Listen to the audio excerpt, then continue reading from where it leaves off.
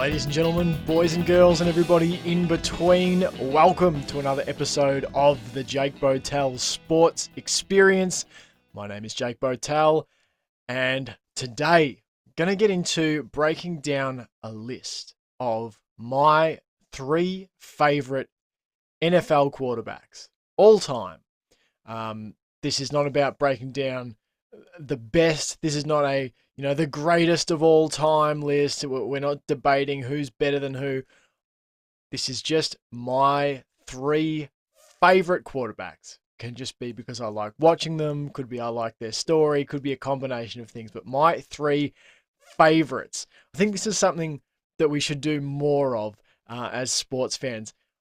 Everyone gets caught up in the argument of who's the best, who's the greatest of all time, stacking, Brady against Manning or whoever it is, or Jordan against. Just do your favorite list. It's really interesting. I had a chat with some football friends the other day. I said, who are your 3 favorite quarterbacks of all time?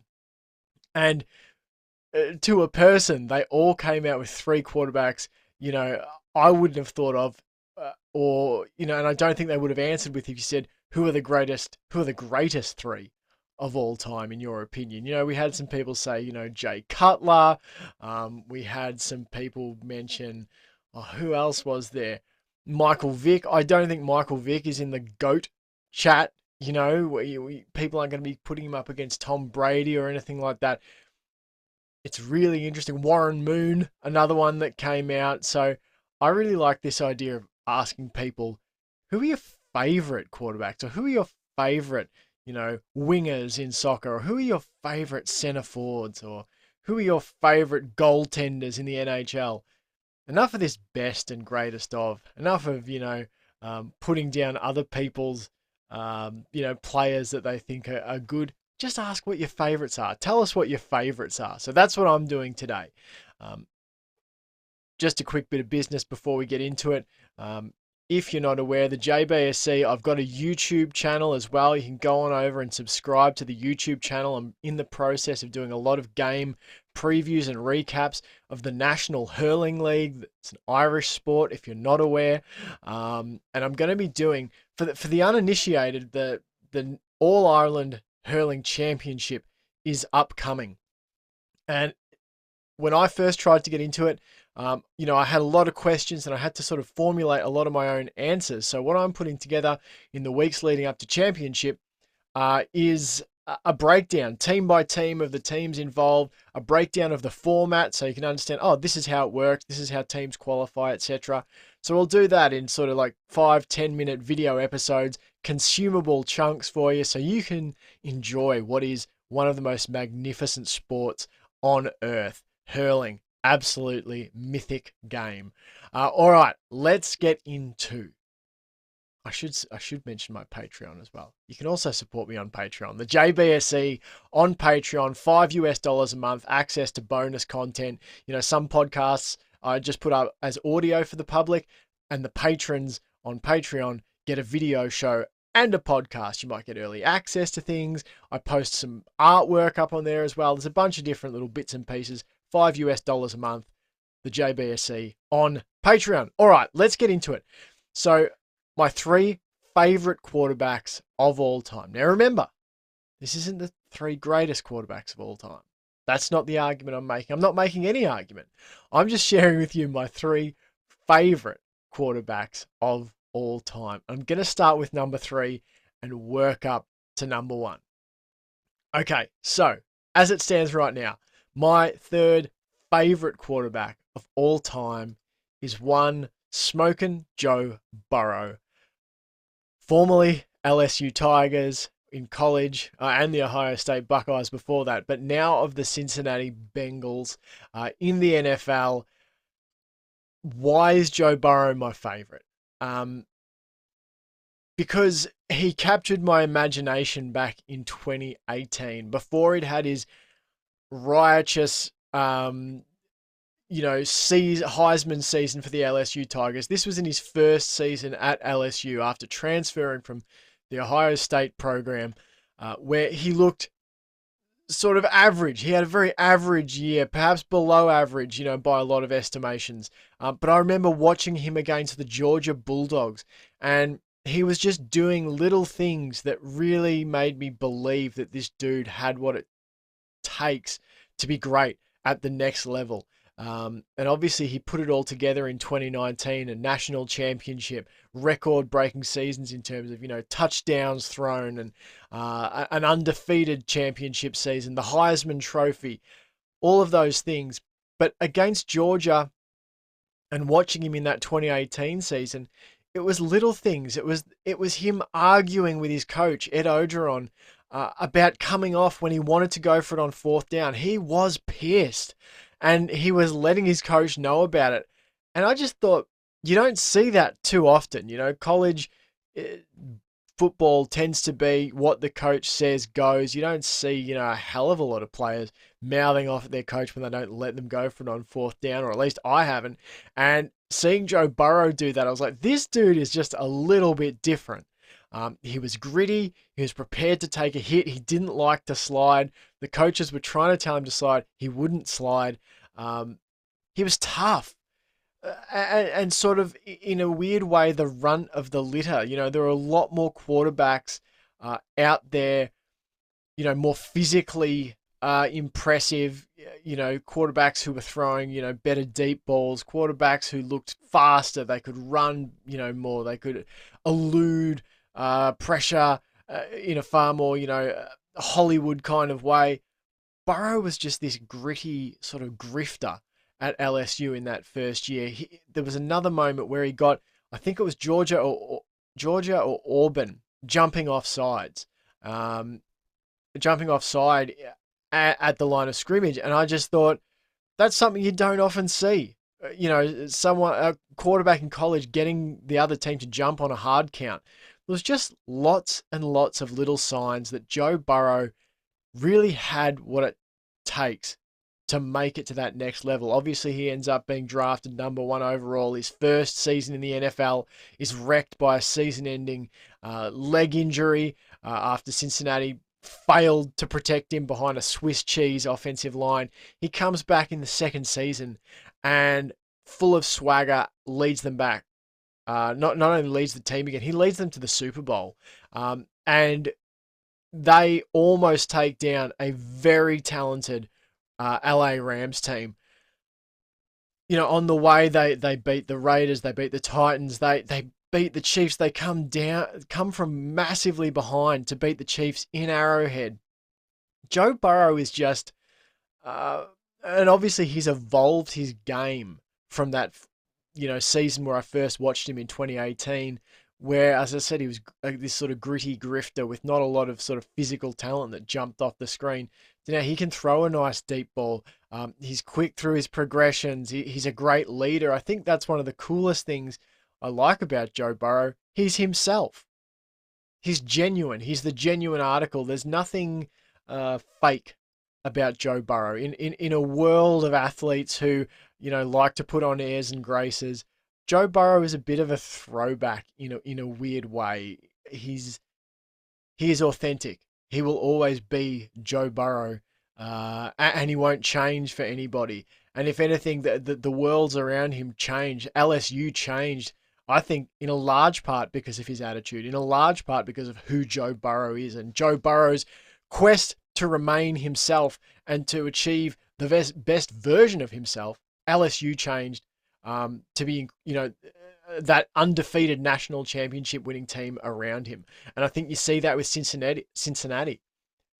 Burrow is a genuine franchise changer. His attitude, people want to go and play with Joe Burrow. So Joe Burrow is my third favorite quarterback of all time. As it currently stands, these rankings change all the time. But that's where I have Joe Burrow. I mean, look at his season this year. In the NFL, 16 games. I think this is just regular season. 10 wins, 6 losses, 70.4% completion percentage, 4,611 yards at 8.9 yards per attempt, 34 touchdowns, 14 interceptions. Now, he's got a lot of weapons around him, but it takes a special quarterback to know how to use them as well. So Love Joe Burrow. So he's number 3. Already gone to a Super Bowl. It's tough to get back. We'll see if they can.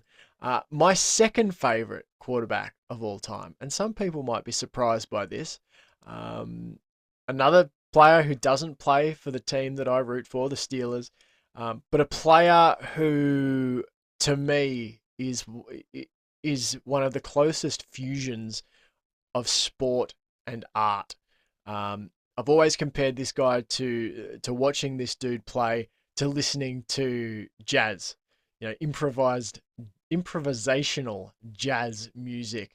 Um, just listening to a great musician play the guitar and to a point where the instrument is as much a part of them um, as their own hands. It's just this relationship between them and the instrument and the music.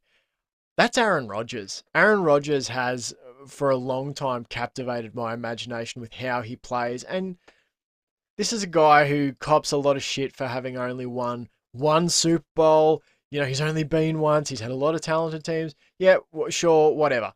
That Packers team had some shitty defenses as well at times. Now, the last few years, they would have wanted to capitalize as well, making it all the way. I think this one just gone, this loss to the San Francisco 49ers probably hurts the deepest. That's the one I look at and go, oh, fuck, they really should have got over the line in that one. There was no, you have snow in Lambeau and the Packers lose.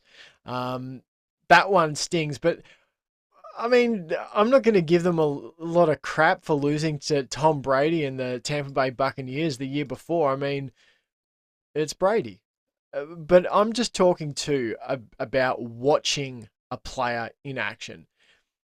Aaron Rodgers has played 213 games, 206 as a starter. He's completed 65.3% of his passes in his career, 55,360 yards. But this is the bit that gets me with Rodgers. 449 touchdowns, 93 interceptions. He's had 2 seasons of double-digit interceptions in 2010 and 2008. To me, Aaron Rodgers, you can say what you want about his Super Bowl record. Aaron Rodgers is a guy who has helped to redefine what playing quarterback means. In terms of being able to throw stupid amounts of touchdowns and not turn the football over. He is remarkable in his balance of attack and defense, knowing when to defend the football, knowing when to put it, at a minimal risk for maximum reward. The throws he makes are staggering. There's not many throws I enjoy watching more than one of those beautiful touch Aaron Rodgers deep balls. Obviously, you won't be throwing them to Devontae Adams, but I don't think that matters at all, really, to me. Not at all, but Aaron Rodgers has made bloody lemonade with a lot of lemons over the years too. It's not like he has been forever surrounded by, amazing talent. There's been plenty of seasons where he's worked with less. You can even look at his record the last few years, with and without Devontae Adams. He still puts up, career consistent numbers for him when Adams hasn't been in the lineup through injury, etc. They've still won. They've still put up a bunch of points.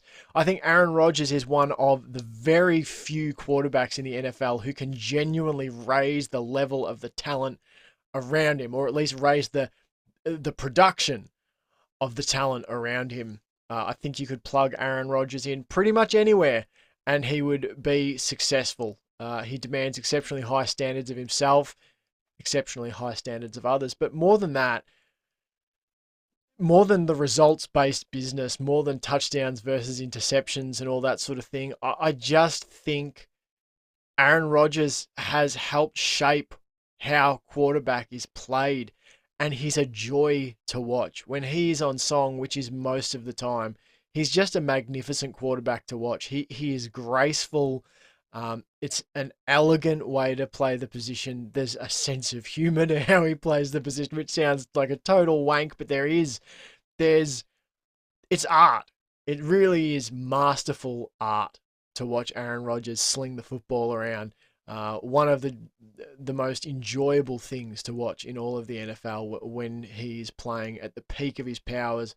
And I'm really, really glad that he's coming back for another season this year. I'm assuming he's coming back for another season. He's signed a big contract. Because he's a joy to watch. He's an absolute joy to watch. And whether you agree with, his stance on different things off the field, that doesn't really matter. That's not what we're talking about here. We're talking about my three favorite quarterbacks, not my three favorite human beings on the planet. This is about quarterbacking in this instance. All right. So finally, we get to my number one favorite quarterback of all time. Played all of his career. His career began and ended. All his deeds were written before I was even born. So you may say, well, how can that guy be your favorite quarterback? Well, there's a thing called YouTube, and there's a lot of old games on YouTube. And there's a thing called books, and you can read a lot about people in books. There's things called podcasts, and you can listen to a lot of things about people and history on podcasts. So we have the ability, perhaps more than any other generation ever, to time travel and learn about history and appreciate things and deeds and people that occurred before the time of our own existence. So my number one favorite quarterback of all time is the original TB12, Terry Bradshaw of the Steelers, of those 70s Steelers who won 4 Super Bowls. He won 2 Super Bowl MVPs. And this one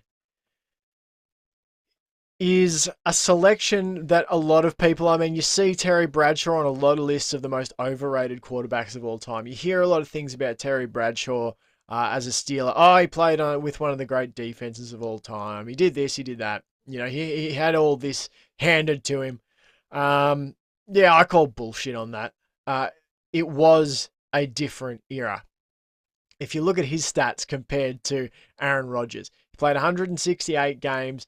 He won 107 of them, lost 51, completed 51.9% of his passes. So about half and half for TB12 of the 1970s.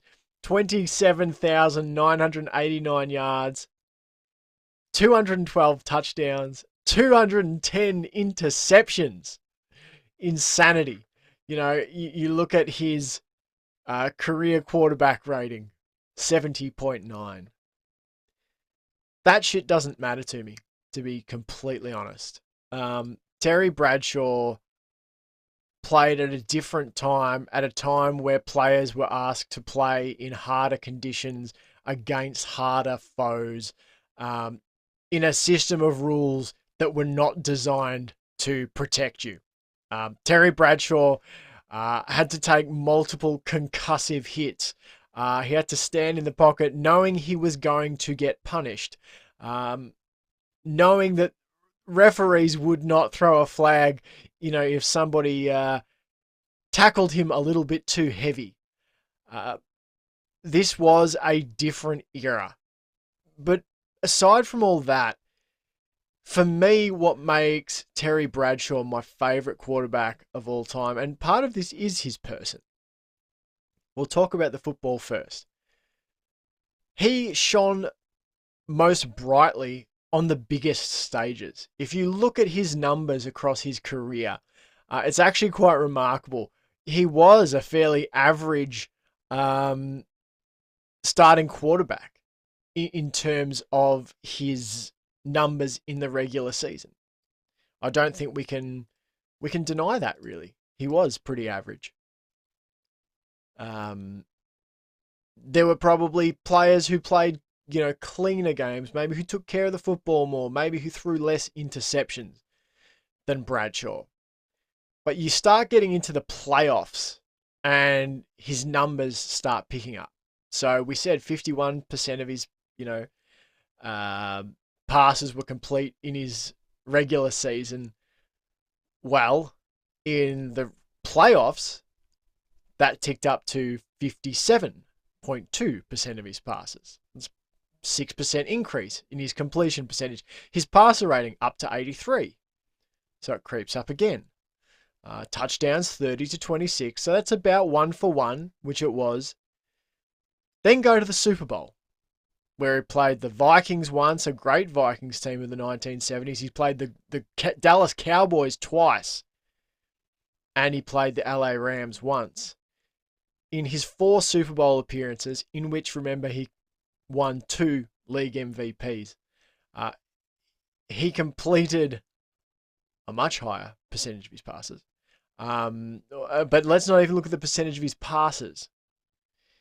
He threw 9 touchdowns in the Super Bowl to just 4 picks, and his passer rating increased to 112, 42 points higher than his regular season average. And it's the moments for Bradshaw, particularly against the Cowboys in that, I believe it was the second Super Bowl that they played against the Cowboys, where standing in the pocket and being crunched, basically knocked out, a helmet to the chin, he delivers one of the most delightful deep javelin throws. And he was a champion, a state champion, I believe, javelin thrower before he was in the NFL, just launching a lightning bolt deep to Stallworth or Swan. I can't remember which one. I think he threw deep touchdowns to both of them in the Super Bowls that he played in.